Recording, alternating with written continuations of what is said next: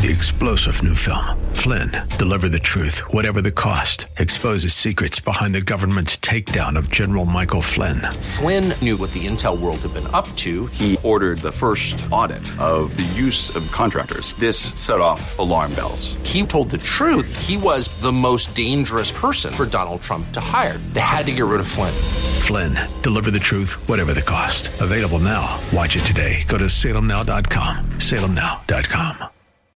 Life is filled with both sunshine and storms, but without God's navigation, souls can easily become spiritually shipwrecked. Anchored in Christ is a weekly broadcast that ministers the scriptures so we can know Christ the Savior and enjoy salvation, security, strength, and stability found only in Him as we set sail through life's marvelous journey. Here's Pastor David Kahiwat. Mark 2, verse 23. The Bible says, "And it came to pass that he went through the cornfields on the Sabbath day, and his disciples began as they went to pluck the ears of corn. And the Pharisees said unto him, Behold, why do they on the Sabbath day that which is not lawful? And he said unto them, Have ye never read what David did when he had need and was hungered, he and they that were with him? How he went to the house of God in the days of Abiathar the high priest, and did eat the showbread, which is not lawful to eat but for the priests, and gave also to them that were with him? And he said unto them, The Sabbath was made for man, and not man for the Sabbath. Therefore the Son of Man is Lord also of the Sabbath. And he entered again to the synagogue, and there was a man there which had a withered hand. And they watched him, whether he would heal him on the Sabbath day, that they might accuse him. And he saith unto the man which had the withered hand, Stand forth. And he saith unto him, Is it lawful to do good on the Sabbath days, or to do evil, to save life, or to kill? But they held their peace. And when he had looked round about on them with anger, being grieved for the hardness of their hearts, he saith unto the man, Stretch forth thine hand. And he stretched it out, and his hand was restored whole as the other. As we have looked at these spiritual lessons from the servant, we've seen in verses 1 through 12 the servant's power to provide forgiveness. And then in verses 13 through 22, we saw the servant's power to provide fulfillment. Today, as we continue in the series, we will look at the servant's power to provide freedom. The servant's power to provide freedom. How many of you have ever heard the term legalism? The definition of legalism is a strict, literal, or excessive conformity to the law or to a religious or moral code. In the Bible, it is a contemptible concept that by obeying the strict letter of the law or by doing good works, one merits or earns salvation. It can be extended from behavior into a mindset that if one doesn't obey or adhere to a specific set of standards, then that person most likely isn't born again. I've been in ministries where they have looked at people that way.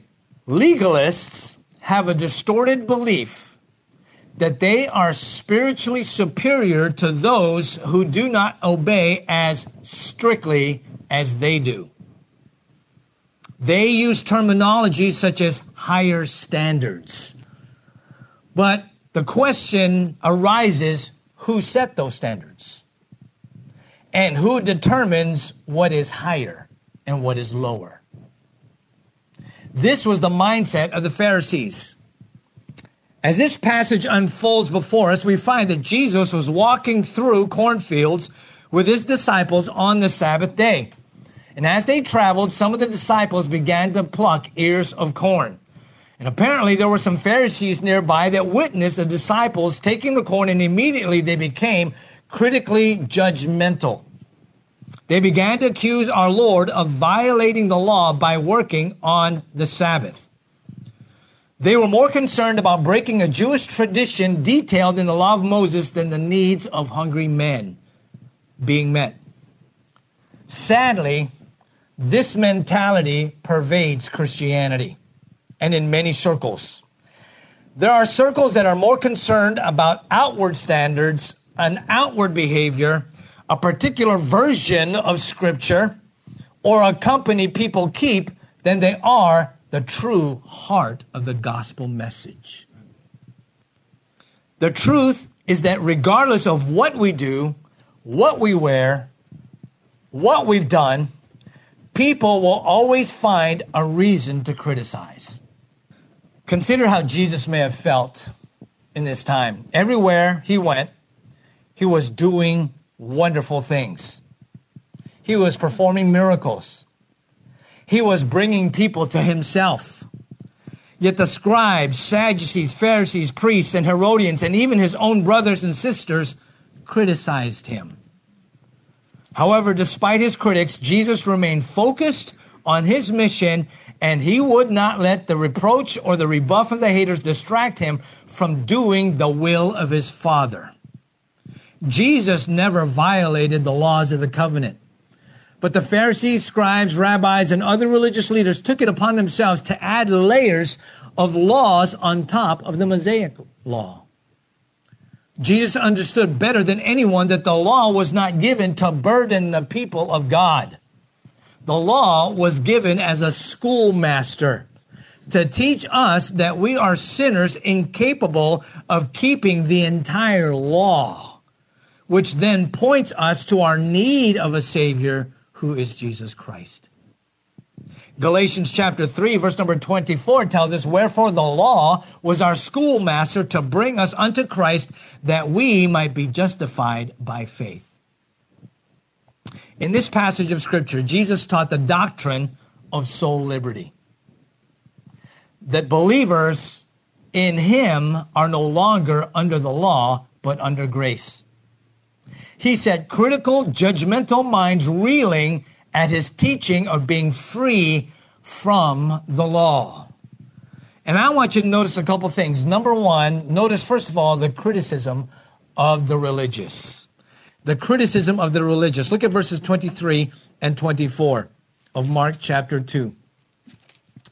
It says, "And it came to pass that he went through the cornfields on the Sabbath day, and his disciples began, as they went, to pluck the ears of corn. And the Pharisees said unto him, Behold, why do they on the Sabbath day that which is not lawful?" In verse 23, we read the account of the disciples walking through the field of grain on the Sabbath. And because they were hungry, they plucked some of the ripe grain, presumably rubbed the chaff off the grain with their hands, and ate it. The law allowed people to pluck grain and eat it from a field as long as they did not use anything other than their bare hands to obtain the grain. This was a provision in the law intended to provide a sustenance for people journeying through the land. As such, there was absolutely nothing wrong with the disciples plucking and eating grain as they were walking through the field. However, it was the Sabbath day. So, in verse number 24, the Pharisaicals began to see Jesus Christ, and they lobbed this critical question at Jesus. "Behold, why do they on the Sabbath day that which is not lawful?" Were the disciples violating the Sabbath law? According to the New Testament commentary, William Hendrickson, he noted that the rabbis had drawn up a category of 39 principal works divided into 6 minor categories of works that were forbidden on the Sabbath.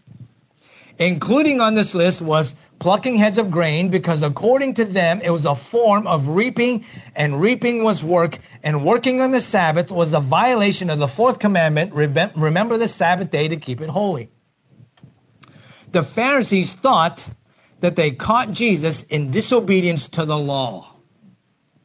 They wanted to trap this rabbi who was teaching the Jews a different mindset.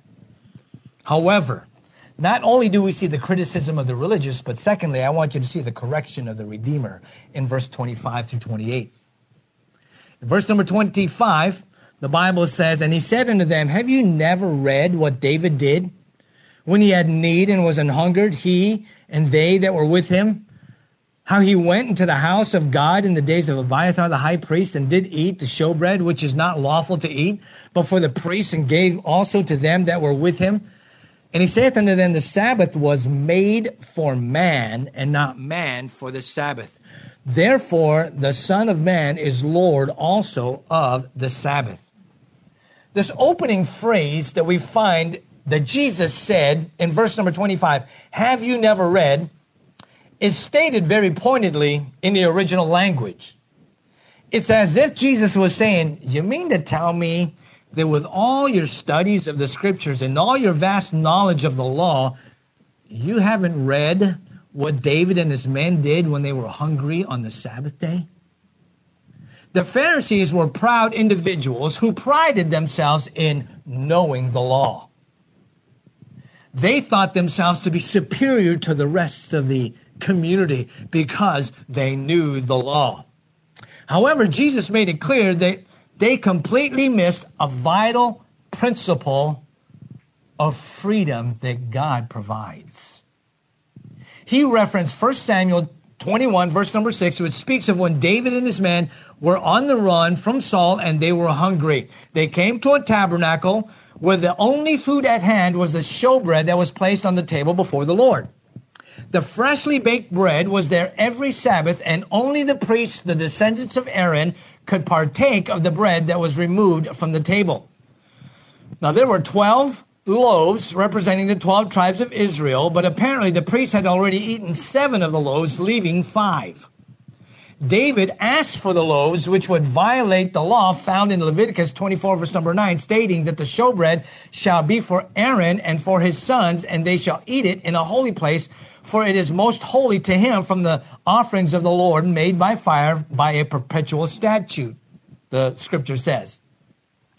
The priest, Abiathar, was hesitant, but he asked David if he and his men had at least kept themselves from activities that would defile them.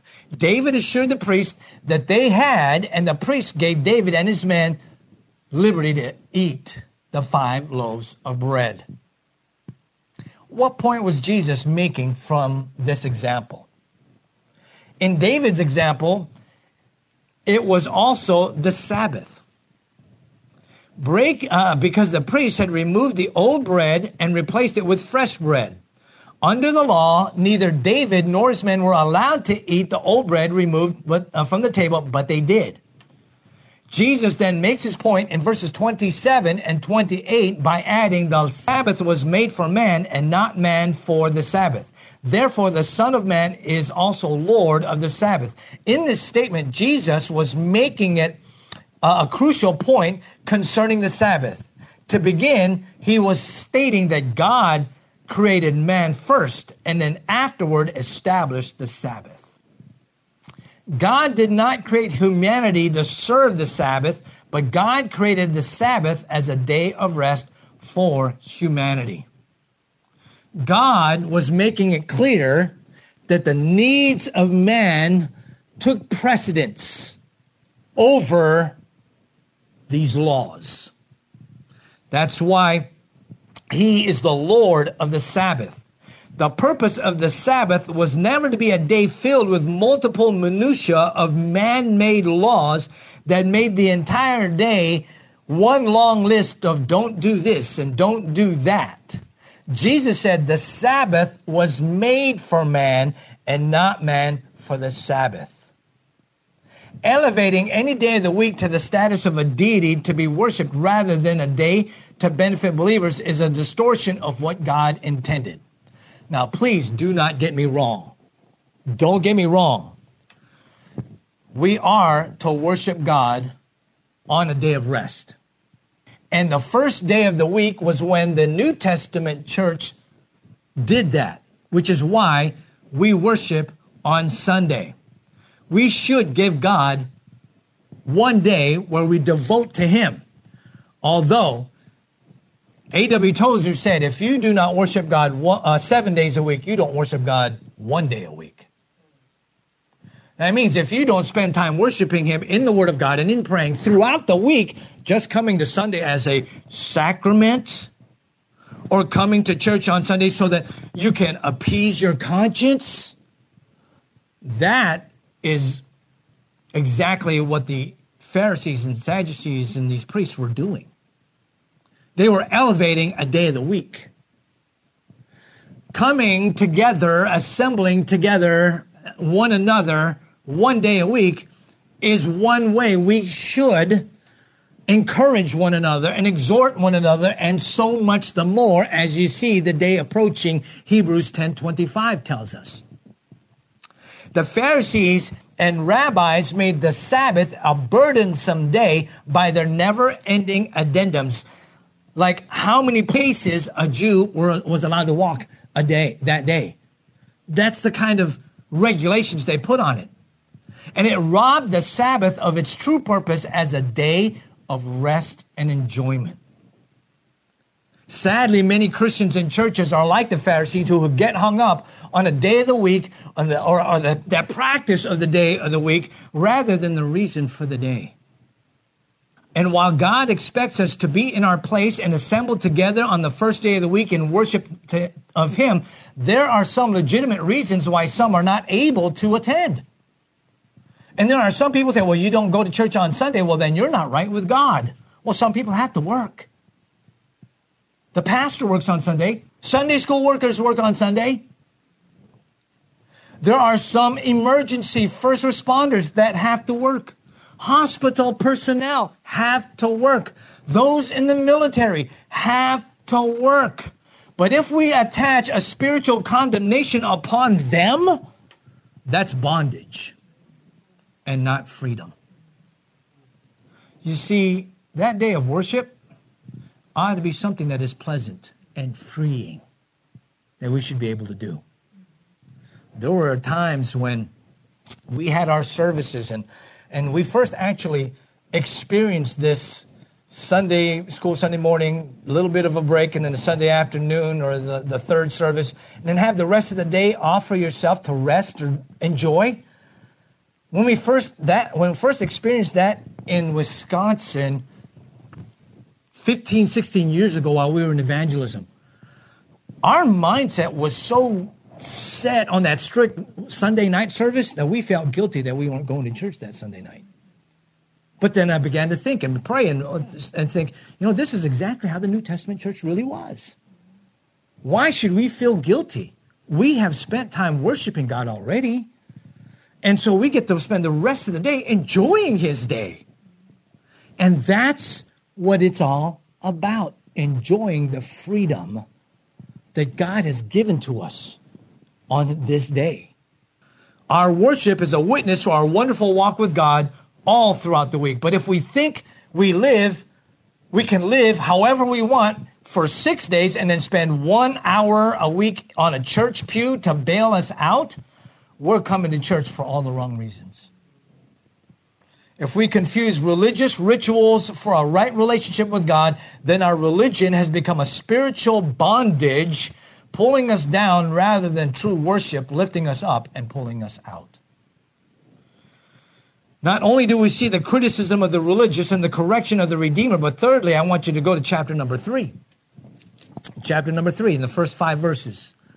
We see the callousness of the religious. The callousness of the religious. It says, and he entered again unto the synagogue, and there was a man there which had a withered hand.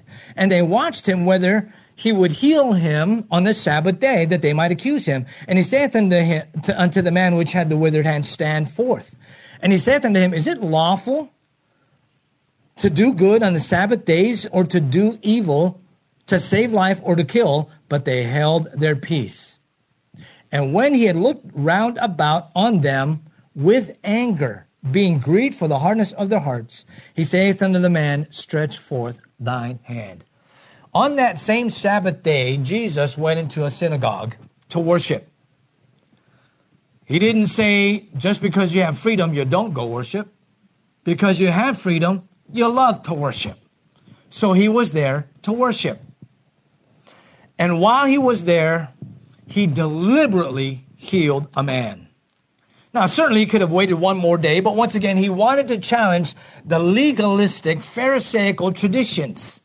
And this time, the Pharisees were expecting him to heal, and they were there watching him, expecting him, waiting for him to make a mistake. How many times do we come to church doing the same thing? I'm going to wait for the song leader to make a mistake. And I'm going to be critical. I'm going to wait for that pastor to say something wrong. I'm going to go right after him. We get that way, folks.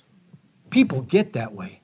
Just waiting for the moment for that person to make a mistake because we feel we are superior than they are. This time, the Pharisees were there waiting. And our Lord asks a question in verse number 4. He said, is it lawful to do good on the Sabbath days or to do evil, to save life or to kill? And interestingly enough, they never answered his question. Why? Because evil is at work every day, including the Sabbath day. Pain happens every day, including the Sabbath day. Hurts, distresses, trials, tribulations, and storms, rains come also on the Sabbath day. And so does death.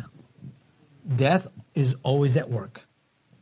But that shouldn't hinder us from seeking to do what's right and save a life or help somebody.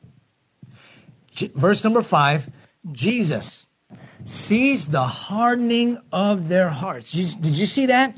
He said, being grieved for the hardness of their heart. They were callous to people's needs. They were more concerned of the traditions rather than being rejoicing and celebrating that somebody got healed. And this made Jesus angry. As I studied this, it didn't hit me until I got to verse number 5 that he looked round about them with anger. Jesus was filled with righteous indignation. Our Lord never became angry at the publicans and sinners, but he did express anger toward the self-righteous Pharisees. He even overthrew tables. These self-righteous hypocrites were so callous toward men that they would rather protect their traditions than to see a man live a joyful life. Does this mean then that the law is no more applicable to us? No. Romans 3:31 says, do we then make void the law through faith? God forbid, yea, we establish the law. Galatians 3:21, is the law then against the promises of God? God forbid. For if there had been a law given which would have given life, verily righteousness should have been by the law. But it's not. Righteousness is not by the law. I think of the words of that song. Free from the law, O happy condition, Jesus hath bled and there is remission. Cursed by the law and bruised by the fall, Christ hath redeemed us once for all. Now we are free, there's no condemnation. Jesus provides a perfect salvation. Come unto me, oh, hear his sweet call. Come and he saves us once for all. Once for all, O sinner, receive it. Once for all, O friend, now believe it. Cling to the cross, the burden will fall. Christ hath redeemed us once for all. Secondly, I want you to see that what Jesus did on the cross of Calvary provides us freedom from the constriction of the law. From the constriction of the law. Galatians 5:1, the Bible says, stand fast therefore in the liberty wherewith Christ hath made us free, and be not entangled again by the yoke of bondage. Being free from the constriction of the law gives us individual soul liberty. Every individual, being a believer or an unbeliever, has the freedom to choose what his conscience or soul dictates is right in the religious realm according to scriptural principles. That's what individual soul liberty is. If it's in violation of Scripture, then it's sin, not liberty. Soul liberty asks the believer to accept responsibility for his own actions and not to try to force anyone else to do or believe anything contrary to his own conscience. Romans chapter 14, verse number 5b, the latter part of the verse says, let every man be fully persuaded in, does anyone know the last part of that verse? His own mind. We must be fully persuaded in our own mind, not the pastor's mind. not the church's mind, although there are some organizational standards that we have and that we should submit to. But what you do in your home, how you live, needs to be based upon Scripture, and you should be fully persuaded in your own mind. Galatians 5:13 says, "For brethren, ye have been called unto liberty. Only use not liberty for an occasion to the flesh, but by love serve one another." Being freed from the constriction of the law doesn't justify us to disobey God. Believers must still act according to the principles of Scripture and honor the doctrinal position of the Bible-believing church that he belongs to and serves in. All that should work together. And here's another principle of liberty by which we should live. If it's doubtful, it's dirty. Romans 14:23 says, "And he that doubteth is damned if he eat, because he eateth not of faith, for whatsoever is not of faith is sin." Paul spent the first 3 chapters of Galatians dealing with it. However, the conclusion is this, Galatians chapter 5, verse number 14, for all the law is fulfilled in one word, even this, thou shalt love thy neighbor as thyself. Christ frees us from the condemnation and curse of the law. And because of Jesus Christ, he also frees us, provides freedom from the constriction of the law. If you want to put yourself under the bondage of any law, love one another. You've been listening to Anchored in Christ with Pastor David Kahiwat. For more information, visit anchorbaptistchurchsd.org. Tune in next week at the same time for Anchored in Christ.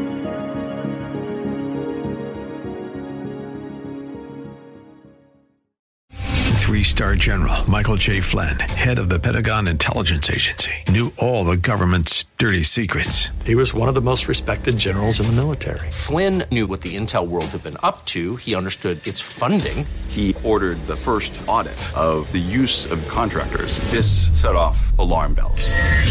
The explosive new documentary, Flynn, Deliver the Truth, Whatever the Cost, uncovers the facts behind this scandal. Flynn told the truth. He was the most dangerous person for Donald Trump to hire. I find out the worst enemy that I'm going to face in my life is right here in America. They took my assessment and they wanted me to change it. And I was like, I'm not changing it. They had to get rid of Flynn.